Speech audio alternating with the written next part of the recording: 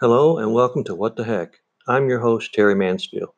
In this episode, I will discuss something called Autonomous Sensory Meridian Response, ASMR, an experience which has become quite popular in recent years, especially online. Autonomous Sensory Meridian Response, ASMR, is an experience characterized by a static-like or tingling sensation on the skin that typically begins on the scalp and moves down the back of the neck and upper spine. It has been compared with auditory-tactile synesthesia and may overlap with frisson. ASMR signifies the subjective experience of, quote, low-grade euphoria, unquote, characterized by, quote, a combination of positive feelings and a distinct static-like sensation, tingling sensation on the skin, unquote. It is most commonly triggered by specific auditory or visual stimuli and less commonly by intentional attention control. Prior to the subsequent social consensus that led to what is now the ubiquitous adoption of that term, other names were proposed and discussed at a number of locations, including the Study Health Forum, the Society of Sensationalists, Yahoo Group, and the Unnamed Feeling blog. Proposed formal names included, quote, auditorial-induced head orgasm, unquote, quote, attention-induced euphoria, unquote, and, quote, attention-induced observant euphoria, unquote, while colloquial terms in usage included, quote, brain massage, unquote, quote, head tingle, unquote, quote, brain tingle, unquote, quote, spine tingle, unquote, and, quote, brain orgasm, unquote. While many colloquial and formal terms used and proposed between 2007 and 2010 included reference to orgasm, there was during that time a significant majority objection to its use among those active in online discussions, many of whom have continued to persist in differentiating the euphoric and relaxing nature of ASMR from sexual arousal. However, by 2015, a division had occurred within the ASMR community over the subject of sexual arousal, with some creating videos characterized as ASMR erotica, which are deliberately designed to be sexually stimulating. The initial consensus among the ASMR community was that the name should not pose a high risk of the phenomenon being perceived as sexual. Given that consensus, Jennifer Allen proposed, quote, autonomous sensory meridian response, unquote.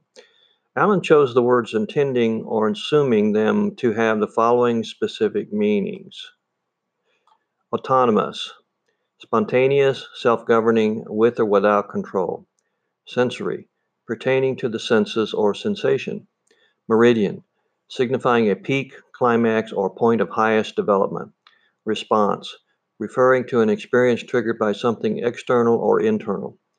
Allen verified in a 2016 interview that she purposely selected these terms because they were more objective, comfortable, and clinical than alternative terms for the sensation. Allen explains she selected the word meridian to replace the word orgasm due to its meaning of point or period of greatest prosperity. The term autonomous sensory meridian response and its acronym ASMR were adopted by both the community of contributors to online discussions and those reporting and commentating on the phenomenon. The subjective experience, sensation, and perceptual phenomenon, now widely identified by the term autonomous sensory meridian response, is described by some of those susceptible to it as, quote, akin to a mild electrical current or the carbonated bubbles in a glass of champagne, unquote. ASMR is usually precipitated by stimuli referred to as triggers. ASMR triggers, which are not most commonly auditory and visual, may be encountered through the interpersonal interactions of daily life. Additionally, ASMR is often triggered by exposure to specific audio and video. Such media may be specially made with the specific purpose of triggering ASMR or originally created for other purposes and later discovered to be effective as a trigger of the experience. Stimuli that can trigger ASMR, as reported by those who experience it, include the following: listening to a softly spoken or whispering voice, listening to quiet, repetitive sounds resulting from someone engaging in a mundane task, such as turning the pages of a book, watching somebody attentively execute a mundane task, such as preparing food, loudly chewing, crunching, slurping, or biting foods, drinks, or gum, receiving altruistic, tender personal attention, initiating the stimulus through conscious manipulation without the need for external video or audio triggers, listening to a person explain a concept, describe an object or system, watching and listening to an audiovisual recording of a person performing or simulating the above actions and producing their consequent and accompanying sounds is sufficient to trigger ASMR for the majority of those who report susceptibility to the experience. Whispering triggers. Psychologists Nick Davis and Emma Barrett discovered that whispering was an effective trigger for 75% of the 475 subjects who took part in an experiment to investigate the nature of ASMR, and that statistic is reflected in the popularity of intentional ASMR videos that comprise someone speaking in a whispered voice.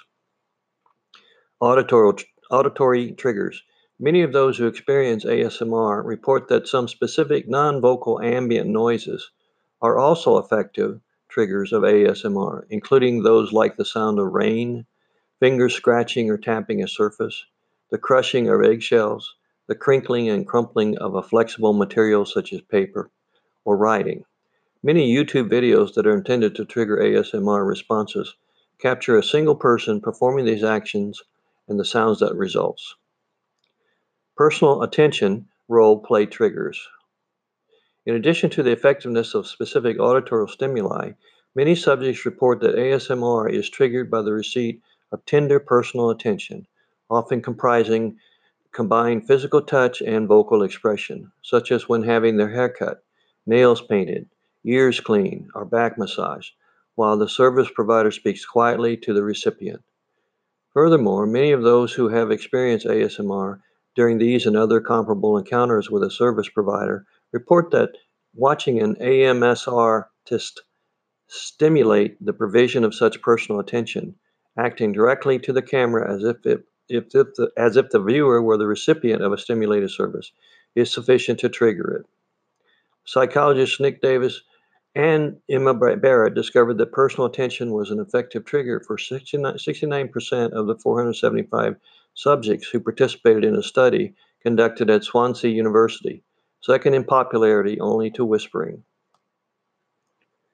Some role plays also incorporate fantasy or science fiction element in a way that allows quote unquote escape for the viewers. Some also incorporate legitimate stories into the role plays in a way that could be considered entertainment in its own right, outside of the ASMR phenomenon. That concludes the discussion of ASMR. Many thanks to the folks at Wikipedia for providing valuable reference and resource material that was adapted and adopted for use in this episode. Until next time, this is your host, Terry Mansfield.